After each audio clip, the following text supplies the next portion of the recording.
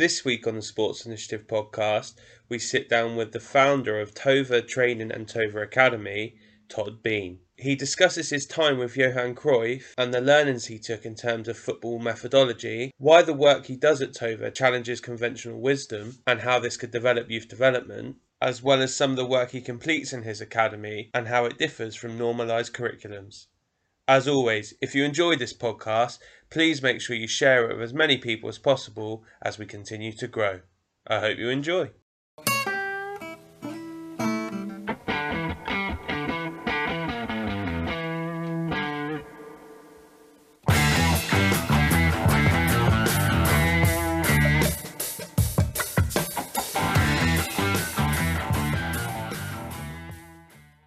Perfect. So Todd, really appreciate you giving up some of your early Thursday morning with me. How are you and the family? Are you all safe and well? Yeah, thanks, Michael. It's good to be with you this morning or this afternoon, your time. Yeah, we're in California, the mountains of California. And while I think half of California is having trouble with wildfires, our family is safe and well. So thanks for asking. Perfect. Good. Well, I think first of all, as I said, really appreciative of you giving up a bit of time. I think I reached out to you just because I'd seen some of your prompts and questions via social media, which I think challenge maybe some conventional thinking or just challenge individuals to think about what they're delivering to kids and stuff. So for people that maybe don't know your work or don't know your background and your history, do you want to give us kind of a flyby summary of what you do and how you've got to this point? Yeah, the brief version, and I'm in my 50s now. The brief version is I grew up in the United States playing multi-sports and got into playing at the professional level, coaching, teaching, education, all wrapped into one throughout the years. Fast forward to early 2000s, and I moved into Barcelona to work with Johan Cruyff on a project that we created called the Cruyff Institute for Sports Management. Fast forward again in 2010, we were starting to work with professional clubs and consulting, building out youth academies at places like Mamelodi Sundowns in South Africa. Obviously, Johan himself was advising Football Club Barcelona. We did a project back at his maternal club at Ajax. And before his passing, I just thought it would be a really ambitious agenda to create what we call TOVO, Total Football in Dutch, to honor him and to kind of take morsels of wisdom I learned in working with him for 14 years and put it into a project that we run in Barcelona, academy for foreign players to come in and train, like a language study abroad program, but a football study language program, and also create a methodology that was founded not necessarily for elite clubs like Barcelona or Ajax, because they have such a wealth of resources, but really to distill that wisdom and to add the pedagogical science behind it and to share that with coaches worldwide. And we do that now through Tovo Institute, where we have had a chance to work with maybe close to 2,000 coaches worldwide in the methodology that can promotes our brand, our flavor of football, if you will. So first of all, I mean, some great experiences there. And obviously, like you mentioned with Johan, well known, well renowned for the brand of football that he played and has passed down to everyone else. So if we look at the Tova Institute, what would you say is the main brand or selling point of the club or company or institute or whatever you want to call it? And how do you disperse this to the people that work with you? Yeah, I think my agenda was to rethink and redesign talent development for the benefit of young footballers. I really had no idea that it would take root worldwide. We have such interest, so it's kind of grown organically. But I had a selfish mission. I'm from the United States originally, so I had a selfish mission of trying to rethink and redesign talent development in the United States. We were really, I think, stuck and still are in a really traditional paradigm. So that agenda was to get the wheels churning and to prompt my colleagues here in the United States to examine some of those assumptions and to think about novel ways to engage players in a dynamic program to make, I think, them think more than we traditionally ask them to do in trainings, and to build a coaching core that would maybe, and we're getting there, maybe start to push the national agenda of how we develop young boys and girls in the game of soccer. I just had no idea that we would reach to Christchurch and Australia, England, Ireland, and other places. It's just organic growth. And I think there's a great interest from coaches to examine our craft. So Tovo Institute is our way to reach out to coaches. They can come on, take courses, we do webinars, we do some consultancy for clubs worldwide. And it's really engaging people who are open-minded to think, can we push our craft further to help young players maximize their potential? So it was really agenda to maximize children's potential by rethinking and redesigning talent development in that way. So when you're looking back, when you obviously come from the US, where you'd seen the traditional practice there, and you've come across to Europe, in particular with Spain and Holland and whatnot, what were the major differences you saw between the actual work that was taking place? I think I saw a discrepancy between, research on pedagogical science about skill acquisition and learning, and what we've learned so much in the last 15 years about the brain, about development, about physical maturity, etc. I saw this amazing gap between the way that coaches were approaching learning on the pitch as opposed to modern research about how children actually learn. And as a past educator, that started to unnerve me a little bit, right?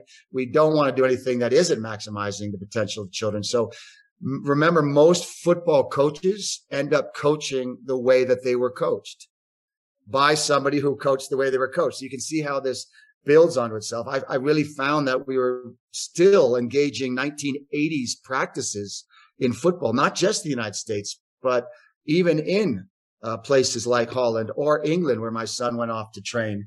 I saw this great discrepancy. I felt like we were trapped in a 1980s, 90s paradigm, but we're pushing ourselves into 2020s. So that motivated me to kind of, drive that agenda, engage with anybody who would listen, and start to build this momentum to rethink our approach on the pitch. And was that in terms of coach behavior, or was that in terms of technical detail or session design? What did that actually encompass with those discrepancies? Yeah, and this is easy to say, Michael, but maybe more difficult to really understand the depth at which this permeates global soccer development. I really think we were working off, and still are in many parts of the world and in many clubs, a false paradigm. And that's a paradigm that suggests that the game is the sum of its technical parts. And I'll just say, that's a technical centric paradigm. So if we teach our children moves, if we shuttle the ball between our feet, if we do drill after drill on technical skill as it's defined that way, that a player will be able to, in real time, in context, in a weekend match, perform at their best. That paradigm is flawed for so many reasons. And when you research deeper into skill acquisition, into the game itself, in terms of contextual relationships and managing space and the decisions that children need to make or young players need to make in real time, that paradigm falls apart pretty quickly. But it doesn't fall apart in clubs because it is the dominant paradigm, and many coaches are comfortable with it. So I think it's more familiarity and comfort. And as coaches, we're human beings. We don't really enjoy change that much. It undermines our security. It questions our abilities. It maybe puts us on the spot if we look at it that way. I don't. I look at it as an opportunity. But I've noticed as I travel around, when you ask someone to change or even consider changing, what's interpreted is, well, what I've been doing here at Southampton isn't good enough, or what I've been doing in here in Connecticut isn't good enough. And that's not really what change is about. But we're vulnerable psychological beings, and so oftentimes it's interpreted that way. So I found that the most innovative coaches just have a sense of self and recognize that the game has to evolve, and by extension, our approach to talent development has to evolve. So we need to shift the paradigm, I think, from this traditional technical-centric paradigm into one that is more holistic and recognizes that it is cognition, competence, and character that we need to nurture, and not just kicking a ball. And that's easy to say, but it's a platform. It's the same well-intended platform. We want our kids to mature and to learn and to enjoy the game. But one platform goes from the station completely different direction then the the paradigm I'm trying to suggest would be more fruitful, which is one that is much more holistic. And as easy as it is to say in this webcast with you or this podcast with you, I cannot tell you how deeply rooted this technical centric paradigm is throughout the world. And to unroot it, we have to question our assumptions and then approach the game with an open mind to entertain the possibility that we may be better as craftsmen and women if we're willing to entertain research, science, and couple that with the wisdom of the ages, of course. It's a real challenge because people are in their routine and they've done it that way. And there are success stories from that paradigm. But it doesn't mean that that paradigm is the best way moving forward. I think it's really interesting because if you look at some of the top and most successful coaches in the world on a professional level, they do adapt. I read a quote recently around the New Zealand All Blacks who said that year on year they look to adapt ready for a World Cup so no one would know where to hit them. You look at the New England Patriots with the NFL, they'd go from running back heavy to having two tight ends to having Randy Moss and change. And you look at the way that basketball teams play where they go very heavy and on the threes and all of a sudden you have two big centers. Those teams that zig when everyone else zags are actually the ones that are more successful. To be stuck in a particular way is when obviously you end up getting caught with the crowd essentially. Do you think that that comes down to maybe focusing on technical outcomes purely is easier and more tangible to monitor? So if I'm, for example, if I'm working on longer range passing and I say to you, right, go out and hit 100 balls, today you could only get 20 through the gate that I've set up for you, but tomorrow you can do 21. So it's like, well, what I'm doing is working. Whereas what you're discussing around looking at character and spatial awareness and stuff, there's not necessarily a real tangible thing that I can say, well, the kid is definitely getting better in that area. And it's a real long-term journey for them.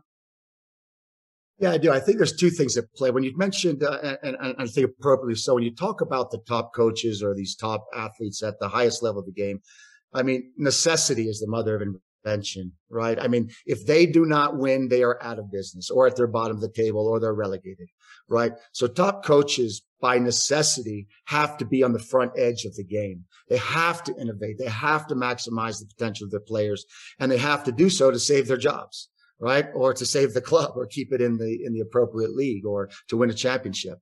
When you distill that down to the youth level, not so much.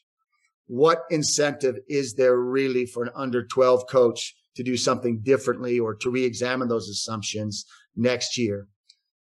An under 12 win or loss, I'm not sure that's even relevant as a metric. So you have that, right? The top level teams, the top coaches that you mentioned, need to be on the cutting edge to get their competitive advantage. So there is a divorce between that cutting edge top and the youth systems that are supposedly nurturing players into that system. The second part of your question, I think, is really appropriate. I think we create drills on many occasions that give us the illusion of learning. If we line up, Michael, you and I, and we put a ball in between us, or we add a third person and do a triangular passing drill, what's going to happen?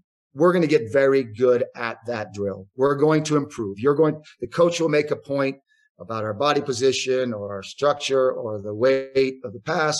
We will take that. We will improve that triangular or linear passing. We'll go back to the end of the line. We'll do it again. It'll give the coach the illusion of learning. But those same children, when they get into the context of a match, don't seem to transfer that sort of linear learning as well as we might suggest, because it's not relative to the context in which those skills need to be delivered. Balls don't come in perfectly. Balls come from different angles. I'm under pressure, be it from other players or in relationship to my other teammates or in relationship to the time or the score or the fans or the parents.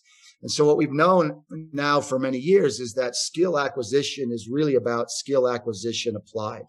We want to apply the skills in the context in which they will be executed. And we want to do so in what we call a cognitively faithful way.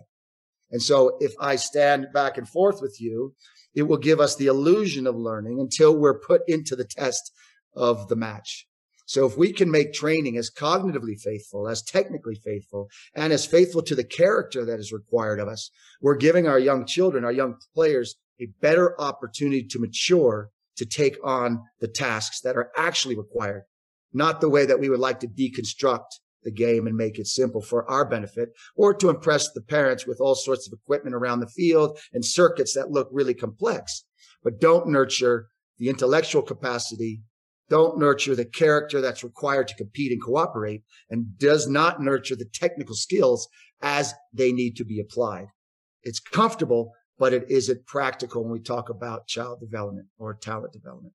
So if we're looking at this on a very simplistic level, so we're looking at trying to develop receiving skills, for example, with maybe 8 or 9-year-olds, what type of methodology would you use in order to support a player within that environment?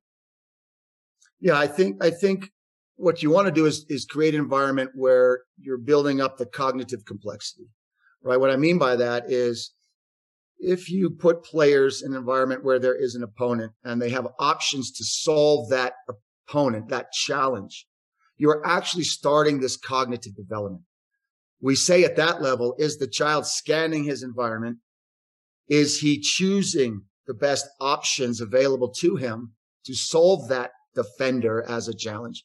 And then does he execute that with precision? So we're talking about vision and precision coupled together, or perception and action, as is often talked about in PhD papers or from the University of Bath or other way, right? That perception action has to maintain that harmony, that matrimony, for the child to develop those holistic skills to scan, choose, and do. So with young players, what's an alternative? If I place a player in a simple rondo, for example, as an activation exercise, as opposed to linear passing, I have now reconstructed all that's required of a child, which is to scan that environment, to choose the best option, and to execute that option in context. If I put them in a line, I've basically taken out the cognitive development so critical to their ability to perform. I do it with all good intentions, but I don't do it to the benefit of the child when it comes back to the need to be able to do that in context. And I think that's a major difference. Is your player thinking, executing, and competing and cooperating in every exercise? And if they are in your team environment, then you know you're actually nurturing the skills required, the cognition, the competence, and the character to compete without deconstructing it at the expense of other skills that need to be required. Okay, so looking at it from, if we're looking at technical as a separate entity, if you like, say, for example, you've got a young player who is doing the preparatory work very well. So they're scanning their environment, they're making the decision on what they'd like to do, but technically at the moment, they're struggling with the actual technique to execute the skill. So if I look at it on a very simplistic level, we're in a 2v1 situation, the defender's trying to show them outside, and they're trying to curl the ball round the corner for their other player to come on and score. How would you go around developing a practice to support that player if they're having a lot of failure within it? Yeah. So what we noticed in the way that, so our Tova trainings are basically constructed on rondos as activation, on position play exercises, which are not possession exercises. That's often confused. Position play exercises that maintain the structure that we will play, and then into the training games. And the training games, be it 1v1, 11v11, or the 2v1 you mentioned, are part of that training game portfolio. We can put in the constraints and set up goals or dribble goals to elicit the types of behaviors that we want. When we recognize that an individual child has a difficulty or challenge or needs a tip, we can just pull that child out of that exercise and give them that instruction, right? So we can make it more explicit. But I've rarely found that all 18 children in a training session need to be lined up for one particular skill and then 18 more for another skill, because it kills the game. It takes the joy out of it. And I don't even think it promotes learning. So I think we can look at individual and isolated skills as an opportunity as coaches to observe the need, to pause, then to explicitly perfect, or to pose a question, or to praise a child for success, and nurture those skills as you would traditionally define them in technically proficient ways. So at our session, we do not take a team training environment to do 18 individual isolated skills.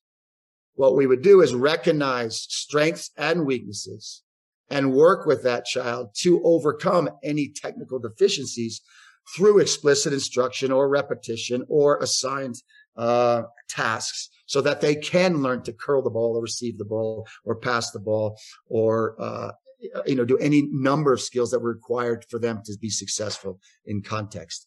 We just don't believe in lining up at a team training environment where we're afforded 18 players to compete and cooperate and to challenge ourselves cognitively, that is the best moment to isolate skills and line the kids up and then explicitly instruct something that in the future they will use. On the sense of motivation, when a child fails in the exercise you just mentioned, they are even more motivated to solve that challenge. So when you come in as a coach, this isn't a, hey, let's all bend the ball for 3 years and someday you'll use it.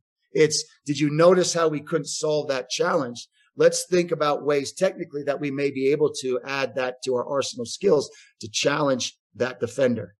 In doing so, the motivation I've noticed through the years grows exponentially. Now it's a tool, a technical tool or technique that a child wants to solve a challenge, as opposed to an arsenal of skills that may someday be good for them in the future.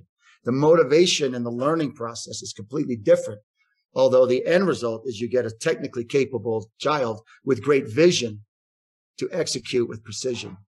As I said, it's just a different paradigm. And what I found through research and through practice is children want solutions. And when they need them, they will put in the time and they will heed your observations and energy and tips much more readily than if you just tell them, hey, this will be good for you someday down the road. So everybody line up and let's do a passing drill. And I guess that's when, the skill of the practitioner, of the coach coming in, giving each of the players maybe their individual tip and encouraging them to go away and work on it away from the session. So then all of a sudden you're engaging the kid at home because they're doing, 20 minutes in the garden, half an hour with mum or dad or whatever that looks like.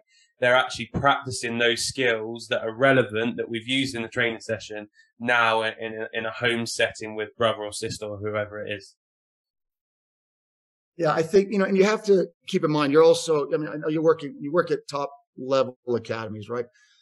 You're dealing with a different type of structure, your different type of training program and plan.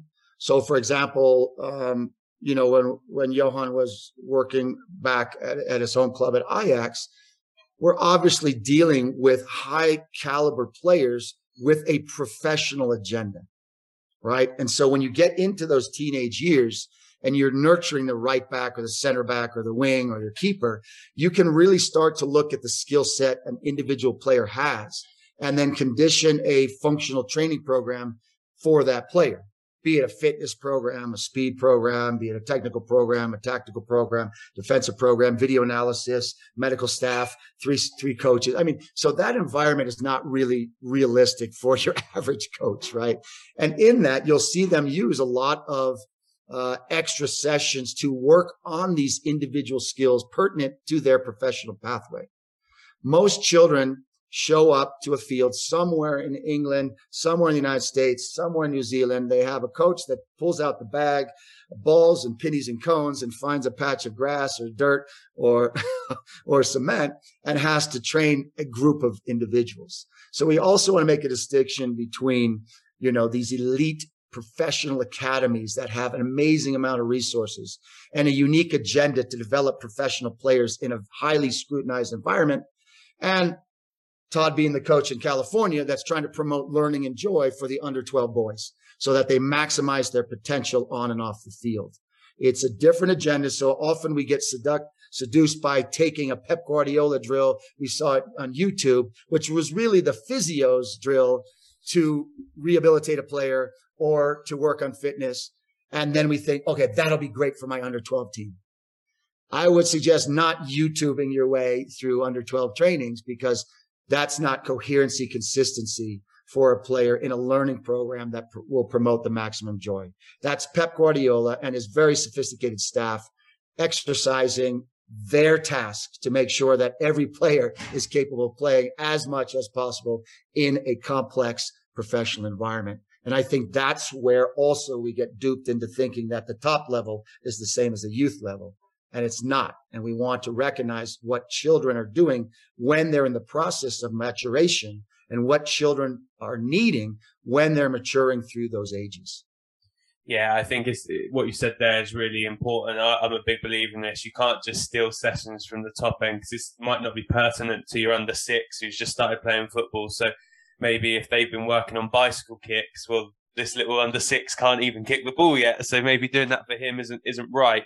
In terms of like a curriculum or syllabus that you guys have in place that you work with, your selected coaches or clubs with, do you have anything particular in place, and what does that actually look like?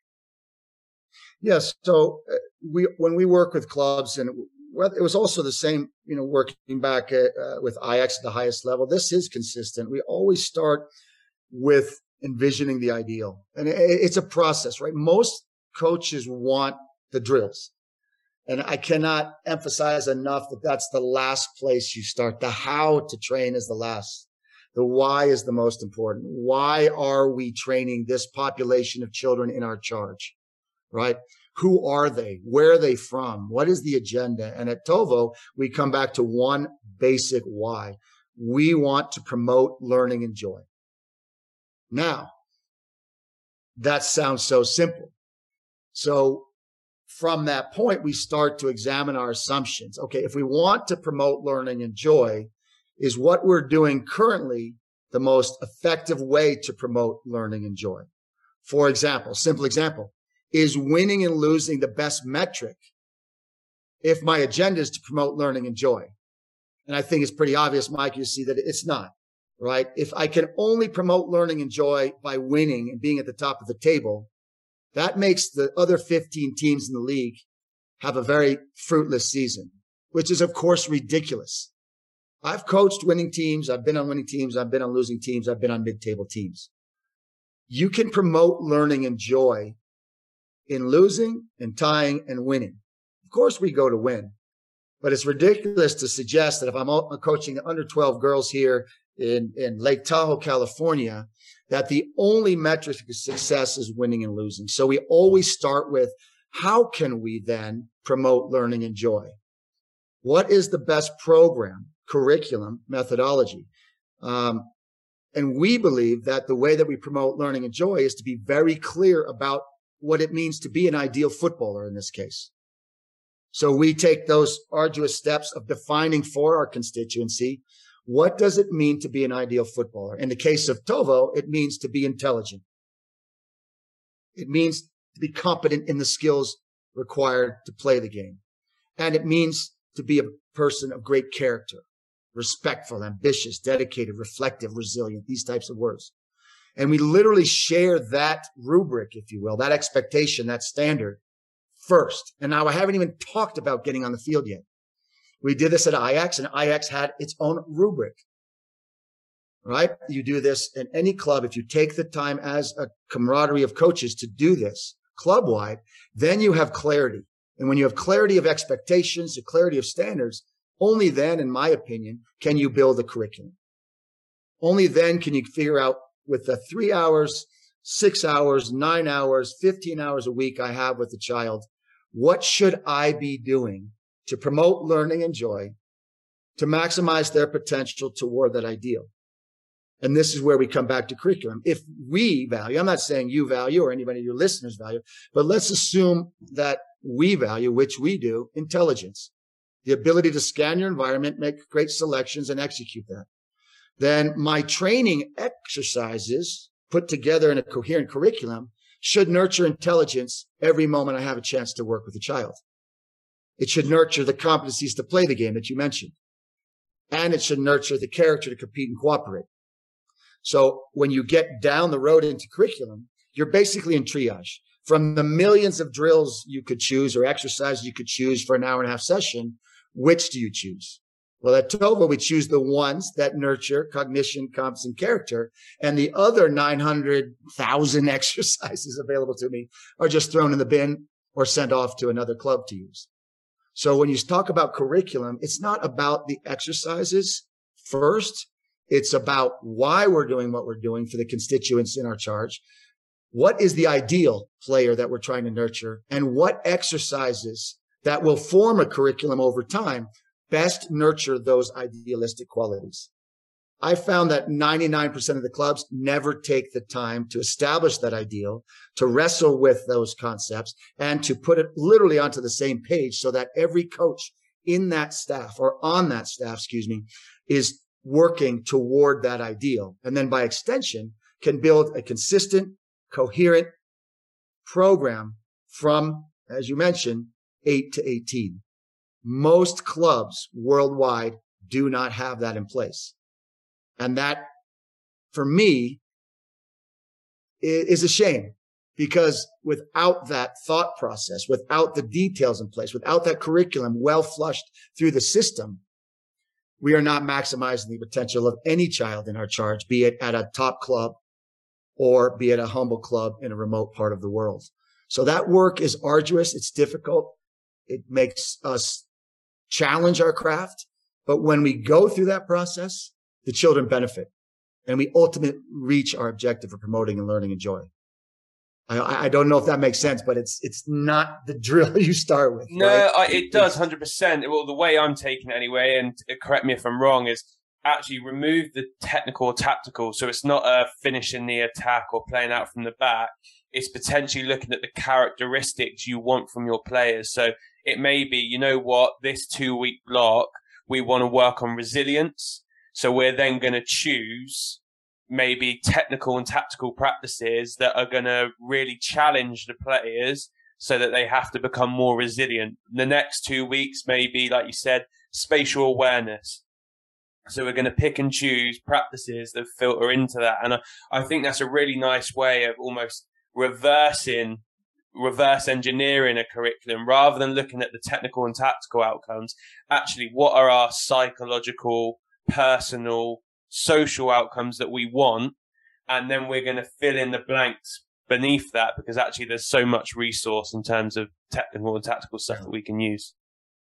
It's hard. And I know it's going to be probably a little disturbing saying this. Like, there are certain structures that we don't use at TOVO. For example, it's so popular, as you mentioned, it's so popular divide. And so this is where we can have a discussion and about that. It's so popular through FAs and federations worldwide that we make this sort of social, psychological, technical, tactical dissection. But if you think about what we're doing, we're re-engaging this Descartesian model of deconstructionism, right? Which is, if as a coach, I can deconstruct the parts and focus on the parts, then it works. So I want to suggest to you, Michael, we don't do that. As much as that sounds logical, we just don't do that. I don't use that typical English FA, psychological, tactical, because I don't believe that that's the way children are as beings, or any of us are as beings. Like, I'm not right now focusing on being resilient in this way. I'm focusing on taking on the challenges of my life in the environment in which I live.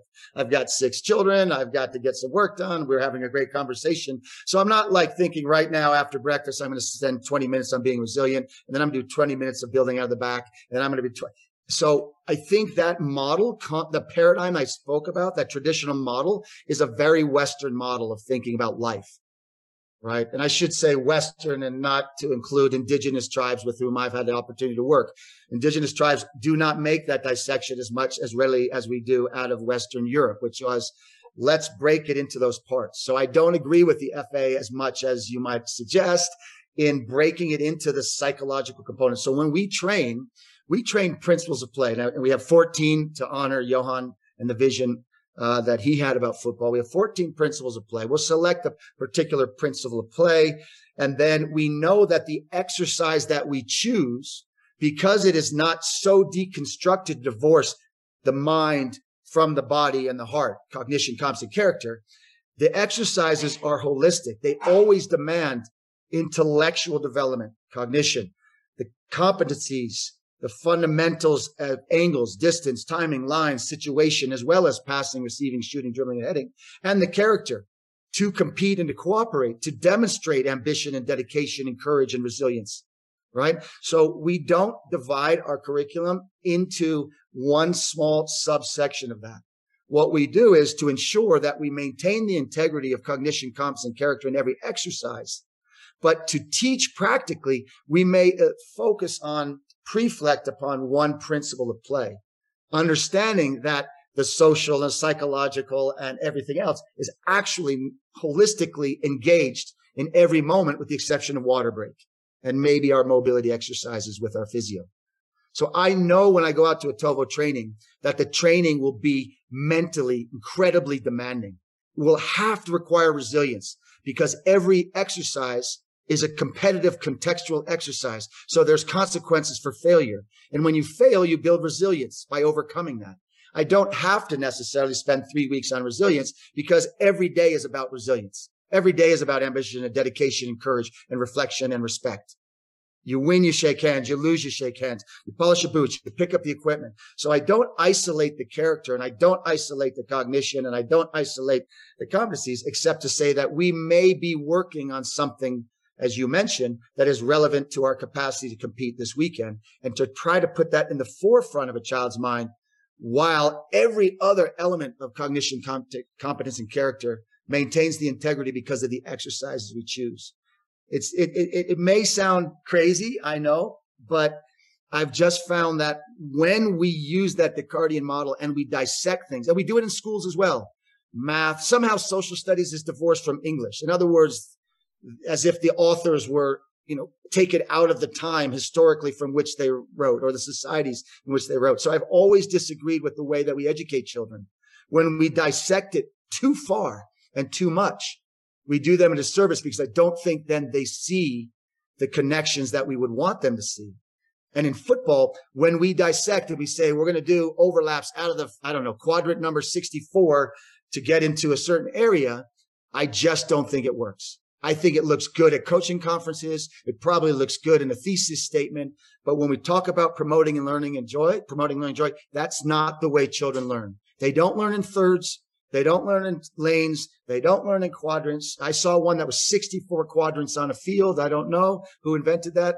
But that's not really the way they learn. What we want to do is build a player's capacity to find and exploit space in context. Now, if that's a center back, fantastic. If that's a central sitting midfielder, fantastic. If that's Raheem Sterling, flying down the wing, perfect. But if we nurture a player that with confidence can find and exploit space in the face of an adversary with the character that we've spoken about, I think they're well prepared to make the next level. Well prepared to send them on in the United States to college or make the next step at Southampton. I've never met a coach that says, please, whatever you do, don't give me an intelligent, competent player of great character because I don't know what to do with them. If you have a player of great cognition, competence, and character that's been nurtured in those skills since 7 years old, trust me, somebody at the next level is looking for a player of great cognition, competence, and character, player that can find and exploit space under pressure, regardless of where you put them tactically against a particular opponent in a weekend match. I think we spend too much time isolating those skills and not thinking about the holistic development of a child that will build their capacity to take on any challenge. And then I haven't even talked about yet about what that means for a player off the field when they go to find and exploit the opportunities that they have beyond the pitch or court or pool. And it really requires a paradigm shift first, and then we can get into the curricular details. Listen, we are at the time that we set here, so I'm going to ask you one more question. But I think from my perspective, I'd love to do a little bit more digging on all the things you're saying there, because I think we have a couple more minutes. Let's go. Go for it. Well, no, not in terms of now, but after this, I'd love to have a bit more information, because I think what you're saying regarding the challenging, the Westernized, broken down side of all of it, and the tech, tax, psych, and That is fascinating. So I'll definitely be reaching out to you again to look at some of this stuff. So the last question that I ask everyone, and I'm going to say don't go for your immediate first choice here because I think everyone will know who this will be. But who's the most impressive individual you've worked with or against, and why? And I guess this could be player or coach, something that they've really challenged you or made you improve within this industry. Yeah, I don't.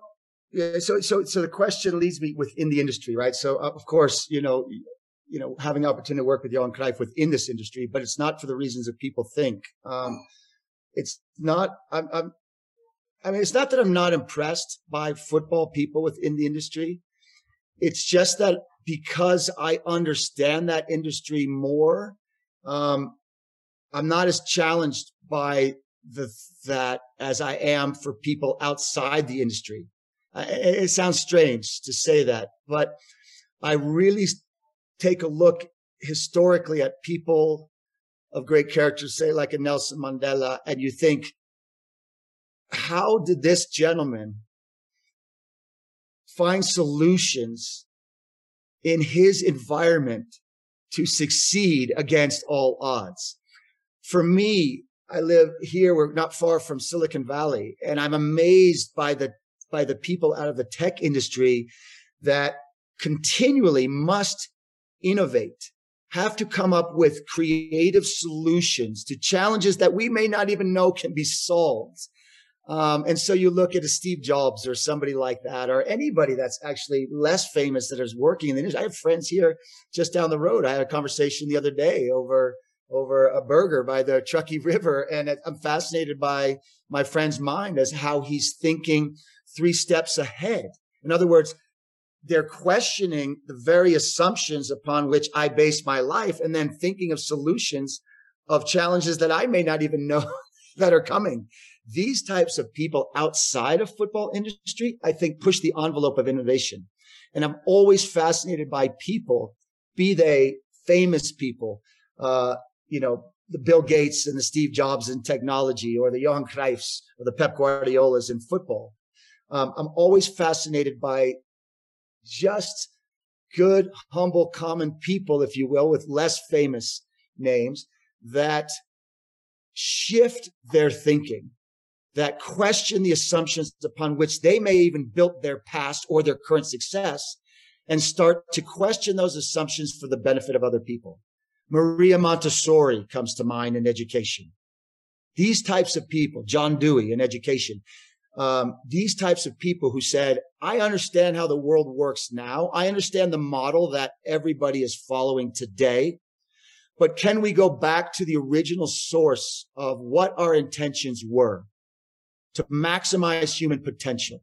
And then can I, in my industry, think of ways, innovative ways to take on those challenges within the environment that I work?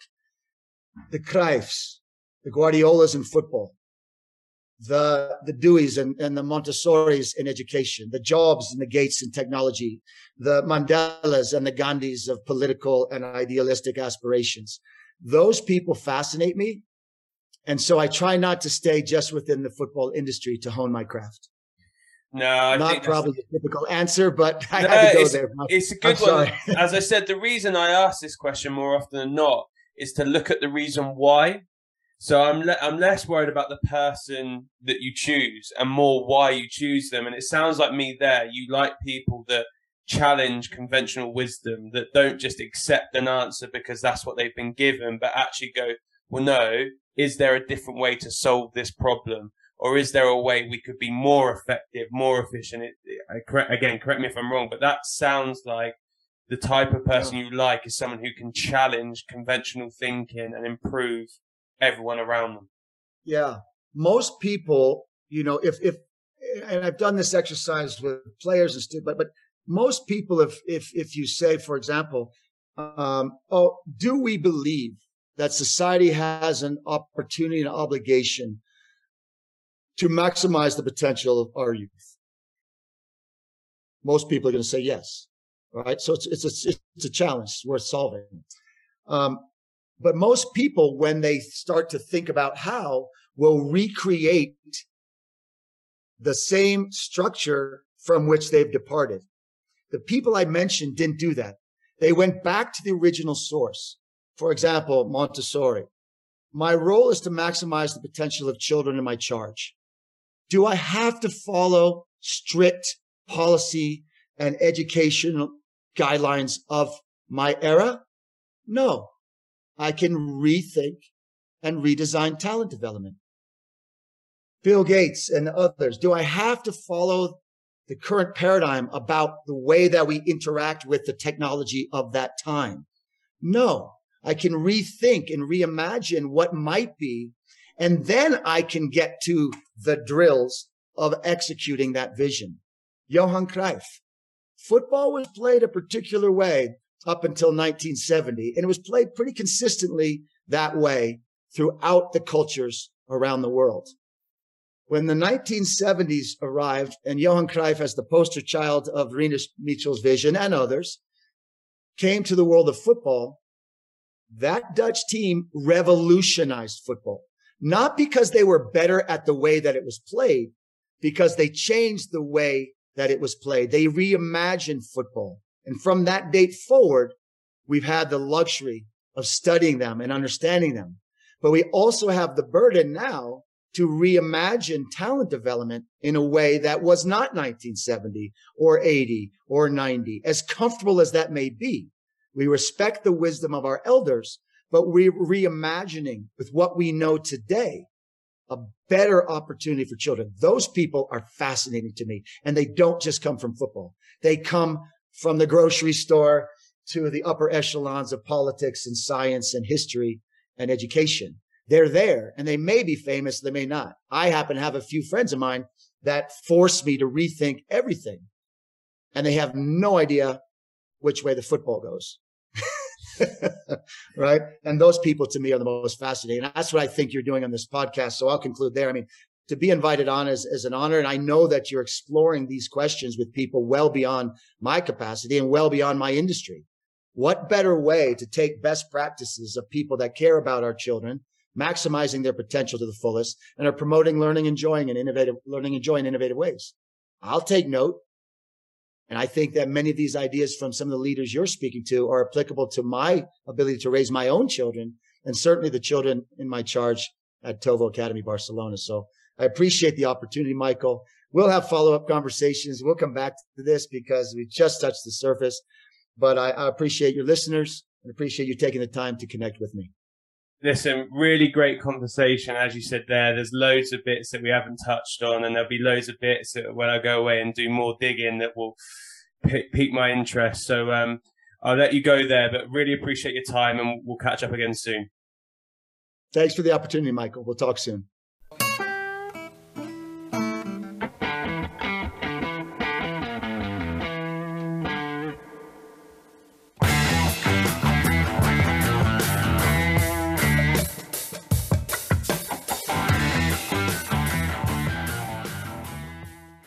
Thanks for listening to the Sports Initiative podcast with me, Michael Wright. Please remember to follow us on Twitter, Facebook and Instagram at the Sports Initiative Podcast, and share this podcast with friends and family. I'll see you next week.